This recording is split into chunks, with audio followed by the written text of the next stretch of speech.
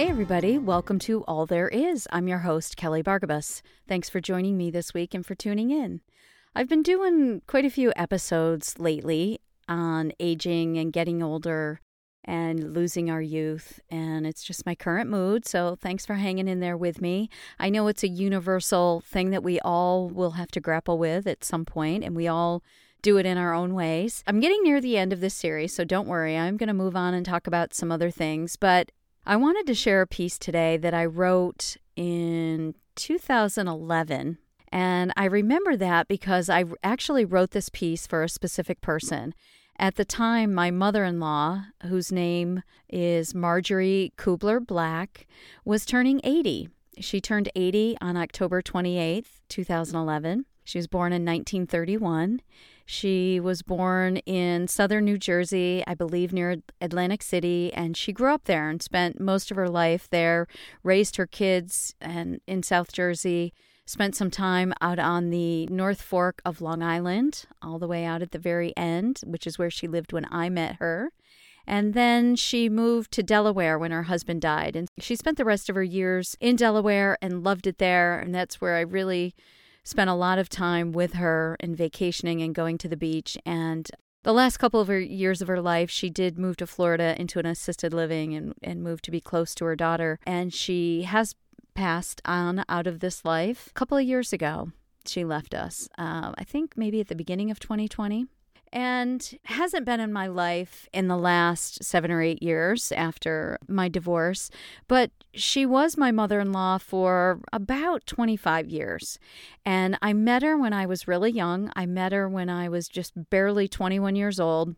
And she was like no one I had ever met before. She was a powerful, strong, independent woman. And she was a complicated woman. Like all of us, you know, she had many strengths and she had many things that people loved about her, and she had things that, you know, were challenging. But she was a force to be reckoned with, for sure. And she taught me so many things about life and opened my eyes. I was just such a young, innocent, I think, back then, and really hadn't seen too much of the world yet. And, you know, she taught me simple things like how to make a kick-ass potato salad, which I still make her recipe today, and I think about her every time that I make it. And she could be really silly and love to laugh and have a good time and make corny jokes. And she loved to tease people, and she loved practical jokes, and she loved the beach. You know, my love for the beach really developed because of her. She had to live near the water.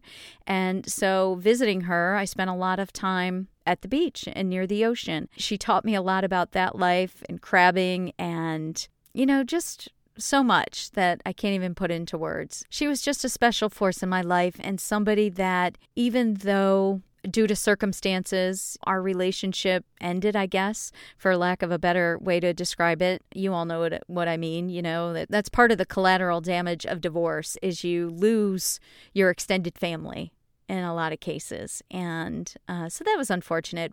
At any rate, I wrote this piece for her. And it was her birthday present. I read it to her at her 80th birthday. I think she loved it. I think she loved it at the time.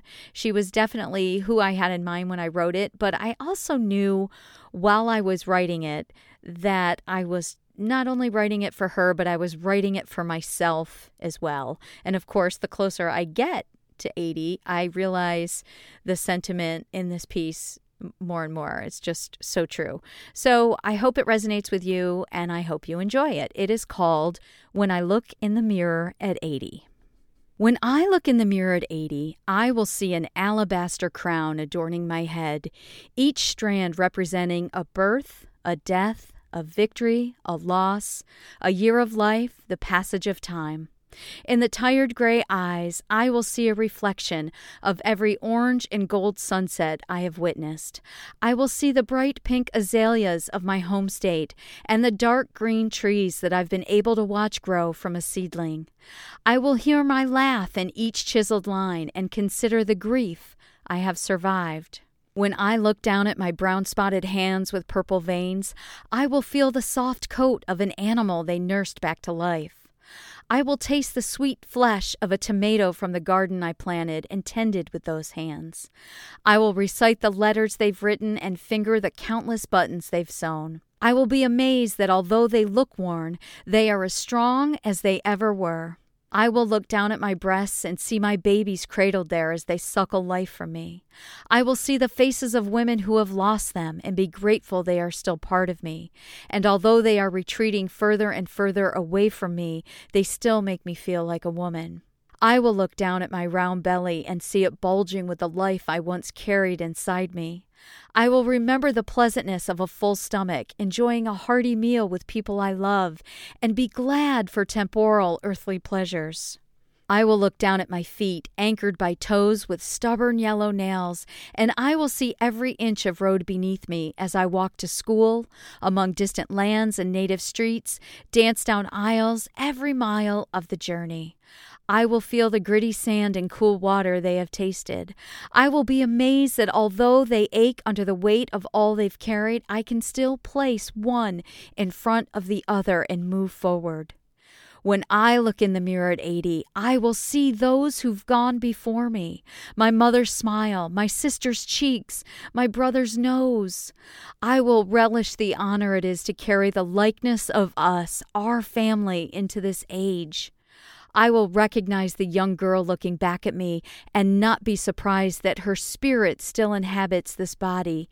It is she who sustained me, to rise at dawn when I didn't think I could face another day, to stay awake all night when it was necessary. When I look in the mirror at 80, I will see me and realize that as long as there are sunsets and tomatoes, there is something to see. Rest in peace, Marjorie. I'll never forget you. I want to also mention that this particular piece of prose was published by the Mom Egg, which is a really cool journal that's published out of a group in New York City. And I think it was in their annual anthology in 2011 or 12. And I actually got to go to New York and read it at their launch party at this really funky, cool cafe called the Cornelia Street Cafe. It was awesome. Really special memory for me. Anyway, thanks for tuning in. You can go to kellybargabas.com and you can listen to old episodes. You could send me a note. You could like it, review it, share it, subscribe. It's free.